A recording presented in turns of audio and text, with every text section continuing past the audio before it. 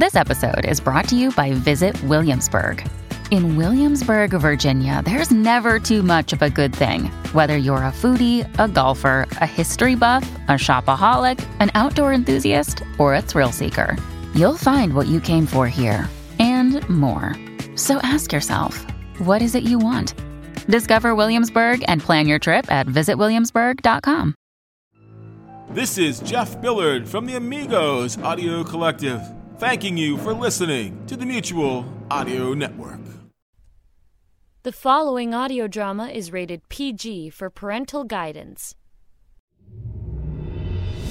Welcome to Jabberwocky Audio Theater. This podcast is made possible in part by Soul and Nick, listeners like you who are backing us on Patreon. Thank you.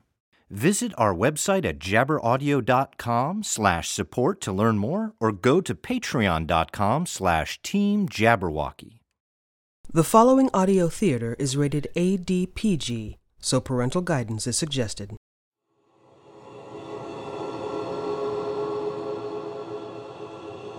Jabberwocky Audio Theater presents Through a Glass, Darkly. Tonight's production, Two Macabre Tales from Edgar Allan Poe.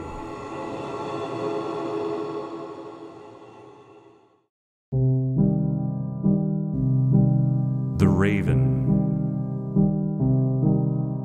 Once, upon a midnight dreary, while I pondered, weak and weary, over many a quaint and curious volume of forgotten lore, while I nodded, nearly napping, suddenly there came a tapping, as of someone gently rapping at my chamber door. "'Tis some visitor," I muttered, "tapping at my chamber door. Only this and nothing more." Ah, distinctly I remember, it was in the bleak December, and each separate dying ember wrought its ghost upon the floor. Eagerly I wished the morrow. Vainly I had sought to borrow from my books surcease of sorrow. Sorrow for the lost Lenore, for the rare and radiant maiden whom the angels name Lenore, nameless here for evermore. And the silken, sad, uncertain rustling of each purple curtain thrilled me, filled me with fantastic terrors never felt before, so that now, to still the beating of my heart, I stood repeating, "'Tis some visitor entreating entrance at my chamber door, some late visitor entreating entrance at my chamber door, this it is and nothing more." Presently my soul grew stronger, hesitating then no longer. "Sir," said I, "or madam, truly your forgiveness I implore, but the fact is I was napping, and so gently you came rapping, and so faintly you came tapping at my chamber door, that I scarce was sure I heard you." Here I opened wide the door. Darkness there, and nothing more.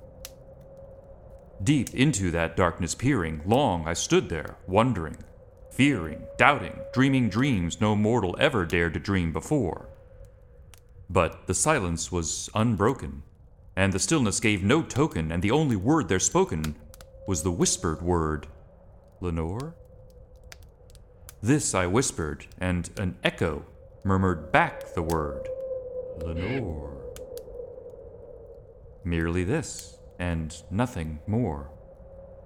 Back into the chamber turning, all my soul within me burning, soon again I heard a tapping, somewhat louder than before. "Surely," said I, "surely that is something at my window lattice. Let me see then what thereat is, and this mystery explore. Let my heart be still a moment, and this mystery explore. 'Tis the wind, and nothing more." Open here I flung the shutter, when, with many a flirt and flutter, in there stepped a stately raven of the saintly days of yore. Not the least obeisance made he, not a minute stopped or stayed he, but with mien of lord or lady, perched above my chamber door, perched upon a bust of Pallas just above my chamber door, perched and sat, and nothing more. Then this ebony bird, beguiling my sad fancy into smiling, by the grave and stern decorum of the countenance it wore, Though thy crest be shorn and shaven, thou, I said, art sure no craven, ghastly, grim, and ancient raven wandering from the nightly shore. Tell me what thy lordly name is on the night's Plutonian shore. Quoth the raven, Nevermore. Much I marveled this ungainly fowl to hear discourse so plainly, though its answer little meaning, little relevancy bore. For we cannot help agreeing that no living human being ever yet was blessed with seeing bird above his chamber door, bird or beast upon the sculptured bust above his chamber door, with such name as Nevermore. But the raven, sitting lonely on the placid bust, spoke only that one word, as if his soul in that one word he did outpour. Nothing farther than he uttered, not a feather than he fluttered, till I scarcely more than muttered, Other friends have flown before. On the morrow he will leave me, as my hopes have flown before. Then the bird said, Nevermore. Startled at the stillness broken by reply so aptly spoken, Doubtless, said I, what it utters is its only stock and store, caught from some unhappy master whom unmerciful disaster followed fast and followed faster till his songs one burden bore, till the dirges of his hope that melancholy burden bore, of never, nevermore. But the raven still beguiling all my fancy into smiling, straight I wheeled a cushioned seat in front of bird and bust and door. Then, upon the velvet sinking, I betook myself to linking fancy unto fancy, thinking what this ominous bird of yore, what this grim, ungainly, ghastly, gaunt, and ominous bird of yore meant in croaking, Nevermore. This I sat engaged in guessing, but no syllable expressing to the fowl whose fiery eyes now burned into my bosom's core. This and more I sat divining, with my head at ease reclining on the cushion's velvet lining that the lamplight gloated o'er, but whose velvet violet lining with the lamplight gloating o'er she shall press, nevermore. Then methought the air grew denser, perfumed from an unseen censer swung by seraphim whose footfalls tinkled on the tufted floor. Wretch, I cried, thy God hath lent thee, by these angels he hath sent thee, respite, and nepenthe from thy memories of Lenore. Quaff, oh quaff this kind nepenthe, and forget this lost Lenore. Quoth the raven, Nevermore. Prophet, said I, thing of evil, prophet still, if bird or devil, whether tempter sent or whether tempest tossed thee here ashore, desolate yet all undaunted, on this desert land enchanted, on this home by horror haunted, tell me, truly I implore, is there balm in Gilead? Tell me, I implore. Quoth the raven, Nevermore. Prophet, said I, thing of evil, prophet still if bird or devil, by that heaven that bends above us, by that God we both adore, tell this soul with sorrow laden if within the distant Aidenn it shall clasp a sainted maiden whom the angels name Lenore, clasp a rare and radiant maiden whom the angels name Lenore. Quoth the raven, Nevermore. Be that word our sign of parting, bird or fiend, I shrieked, upstarting. Get thee back into the tempest, and the night's Plutonian shore. Leave no black plume as a token of that lie thy soul hath spoken. Leave my loneliness unbroken. Quit the bust above my door. Take thy beak from out my heart, and take thy form from off my door. Quoth the raven, Nevermore. And the raven, never flitting, still is sitting on the pallid bust of Pallas, just above my chamber door. And his eyes have all the seeming of a demon's that is dreaming, and the lamplight o'er him streaming throws his shadow on the floor. And my soul from out that shadow that lies floating on the floor shall be lifted nevermore.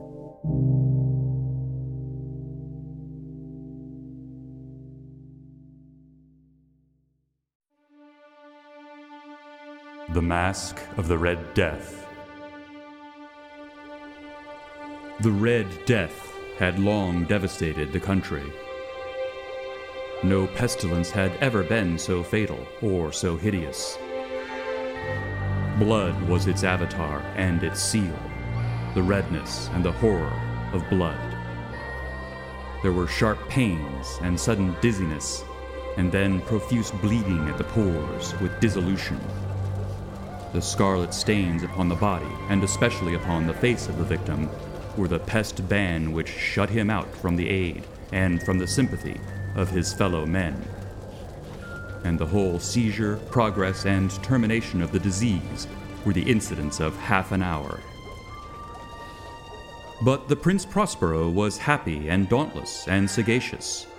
When his dominions were half depopulated, he summoned to his presence 1,000 hale and light-hearted friends from among the knights and dames of his court, and with these retired to the deep seclusion of one of his castellated abbeys. This was an extensive and magnificent structure, the creation of the prince's own eccentric yet august taste. A strong and lofty wall girdled it in. This wall had gates of iron. The courtiers, having entered, brought furnaces and massy hammers and welded the bolts. They resolved to leave means neither of ingress nor egress to the sudden impulses of despair or of frenzy from within. The abbey was amply provisioned. With such precautions, the courtiers might bid defiance to contagion. The external world could take care of itself. In the meantime, it was folly to grieve or to think. The prince had provided all the appliances of pleasure. There were buffoons, there were improvisatori, there were ballet dancers, there were musicians, there was beauty, there was wine. All these and security were within. Without was the Red Death. It was towards the close of the 5th or 6th month of his seclusion, and while the pestilence raged most furiously abroad, that the Prince Prospero entertained his 1,000 friends at a masked ball of the most unusual magnificence. It was a voluptuous scene, that masquerade. But first let me tell of the rooms in which it was held. These were 7, an imperial suite. In many palaces, however, such suites form a long and straight vista, while the folding doors slide back nearly to the walls on either hand, so that the view of the whole extent is scarcely impeded. Here the case was very different, as might have been expected from the Duke's love of the bizarre. The apartments were so irregularly disposed that the vision embraced but little more than one at a time.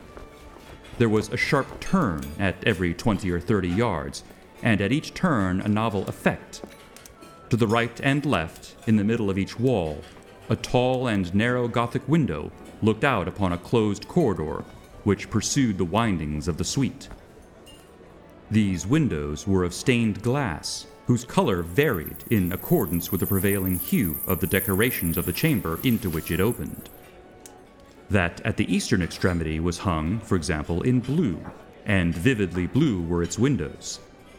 The second chamber was purple in its ornaments and tapestries, and here the panes were purple. The third was green throughout, and so were the casements. The fourth was furnished and lighted with orange, the fifth with white, the sixth with violet. The seventh apartment was closely shrouded in black velvet tapestries that hung all over the ceiling and down the walls, falling in heavy folds upon a carpet of the same material and hue. But in this chamber only, the color of the windows failed to correspond with the decorations. The panes here were scarlet, a deep blood color. Now, in no one of the 7 apartments was there any lamp or candelabrum, amid the profusion of golden ornaments that lay scattered to and fro, or depended from the roof. There was no light of any kind emanating from lamp or candle within the suite of chambers. But in the corridors that followed the suite, there stood, opposite to each window, a heavy tripod, bearing a brazier of fire, that projected its rays through the tinted glass and so glaringly illumined the room. And thus were produced a multitude of gaudy and fantastic appearances. But in the western, or black chamber, the effect of the firelight that streamed upon the dark hangings through the blood-tinted panes was ghastly in the extreme, and produced so wild a look upon the countenances of those who entered, that there were few of the company bold enough to set foot within its precincts at all. It was in this apartment, also, that there stood against the western wall a gigantic clock of ebony. Its pendulum swung to and fro with a dull, heavy, monotonous clang. And when the minute hand made the circuit of the face, and the hour was to be stricken, there came from the brazen lungs of the clock a sound which was clear and loud and deep and exceedingly musical, but of so peculiar a note and emphasis that at each lapse of an hour the musicians of the orchestra were constrained to pause momentarily in their performance, to hearken to the sound. And thus the waltzers perforce ceased their evolutions, and there was a brief disconcert of the whole gay company. And while the chimes of the clock yet rang, it was observed that the giddiest grew pale, and the more aged and sedate passed their hands over their brows, as if in confused reverie or meditation. But when the echoes had fully ceased, a light laughter at once pervaded the assembly. The musicians looked at each other and smiled, as if at their own nervousness and folly, and made whispering vows, each to the other, that the next chiming of the clock should produce in them no similar emotion. And then, after the lapse of 60 minutes, which embraced 3,600 seconds of the time that flies, there came yet another chiming of the clock, and then were the same disconcert and tremulousness and meditation as before. But in spite of these things, it was a gay and magnificent revel. The tastes of the Duke were peculiar. He had a fine eye for colors and effects. He disregarded the decora of mere fashion. His plans were bold and fiery, and his conceptions glowed with barbaric luster. There are some who would have thought him mad. His followers felt that he was not. It was necessary to hear and see and touch him to be sure that he was not. He had directed, in great part, the movable embellishments of the 7 chambers upon occasion of this great fete, and it was his own guiding taste which had given character to the masqueraders. Be sure they were grotesque. There were much glare and glitter and piquancy and phantasm, much of what has been since seen in Hernani. There were arabesque figures with unsuited limbs and appointments. There were delirious fancies such as the madman fashions. There were much of the beautiful, much of the wanton, much of the bizarre, something of the terrible, and not a little of that which might have excited disgust.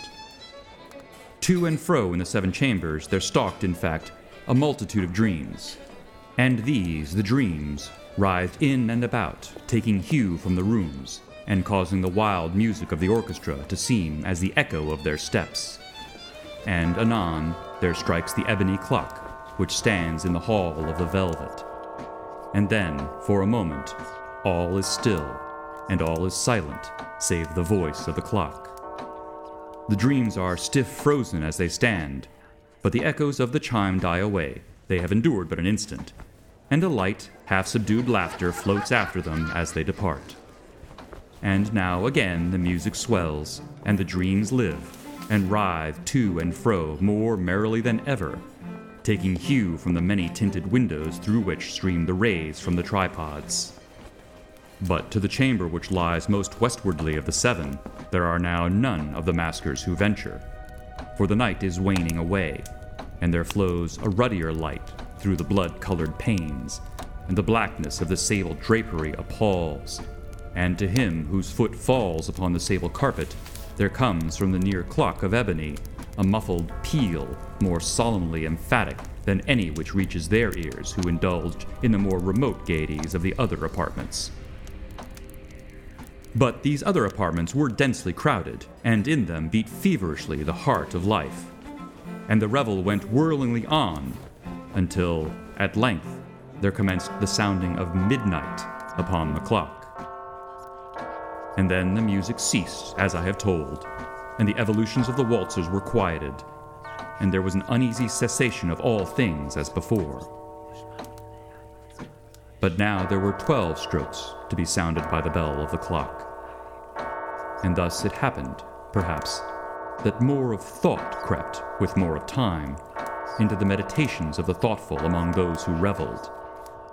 And thus, too, it happened, perhaps, that before the last echoes of the last chime had utterly sunk into silence, there were many individuals in the crowd who had found leisure to become aware of the presence of a masked figure, which had arrested the attention of no single individual before. And the rumor of this new presence having spread itself whisperingly around, there arose at length from the whole company a buzz or murmur, expressive of disapprobation and surprise, then, finally, of terror, of horror, and of disgust. In an assembly of phantasms such as I have painted, it may well be supposed that no ordinary appearance could have excited such sensation. In truth, the masquerade license of the night was nearly unlimited, but the figure in question had out-Heroded Herod, and gone beyond the bounds of even the prince's indefinite decorum. There are chords in the hearts of the most reckless which cannot be touched without emotion. Even with the utterly lost, to whom life and death are equally jests, there are matters of which no jest can be made. The whole company, indeed, seemed now deeply to feel that in the costume and bearing of the stranger neither wit nor propriety existed. The figure was tall and gaunt, and shrouded from head to foot in the habiliments of the grave. The mask which concealed the visage was made so nearly to resemble the countenance of a stiffened corpse that the closest scrutiny must have had difficulty in detecting the cheat. And yet all this might have been endured, if not approved, by the mad revelers around. But the mummer had gone so far as to assume the type of the Red Death. His vesture was dabbled in blood, and his broad brow, with all the features of the face, was besprinkled with a scarlet horror. When the eyes of the Prince Prospero fell upon this spectral image, which, with a slow and solemn movement, as if more fully to sustain its role, stalked to and fro among the waltzers, he was seen to be convulsed, in the first moment with a strong shudder, either of terror or distaste, but in the next his brow reddened with rage. "Who dares?" he demanded hoarsely of the courtiers who stood near him. "Who dares insult us with this blasphemous mockery? Seize him and unmask him, that we may know whom we have to hang at sunrise from the battlements." It was in the eastern or blue chamber in which stood the Prince Prospero as he uttered these words.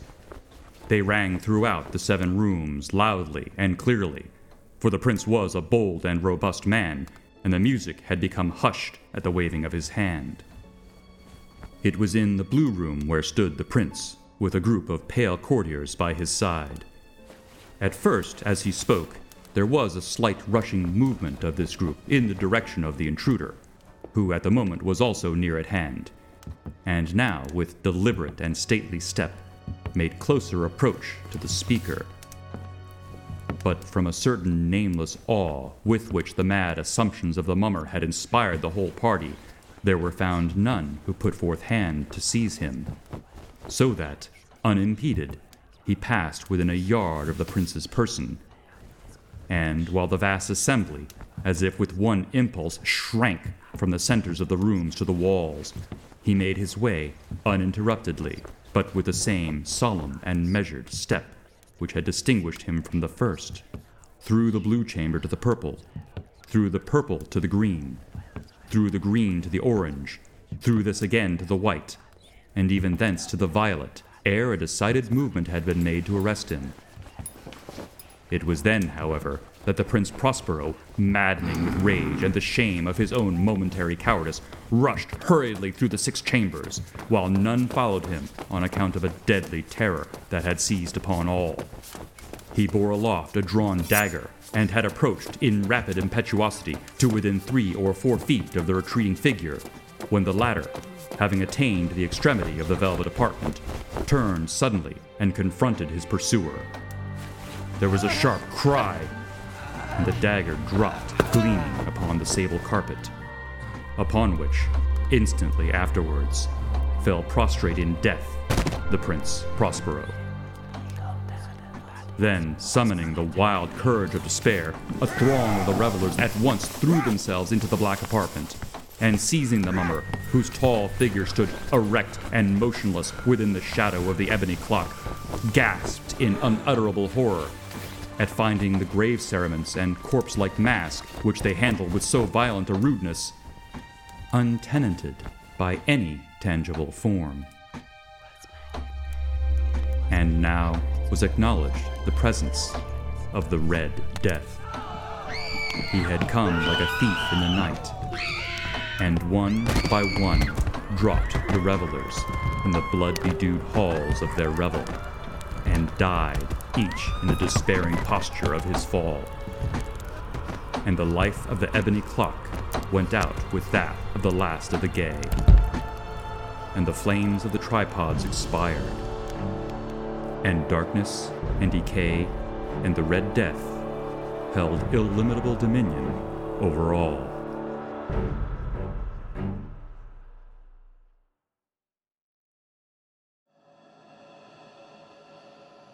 You've been listening to Through a Glass Darkly from Jabberwocky Audio Theater.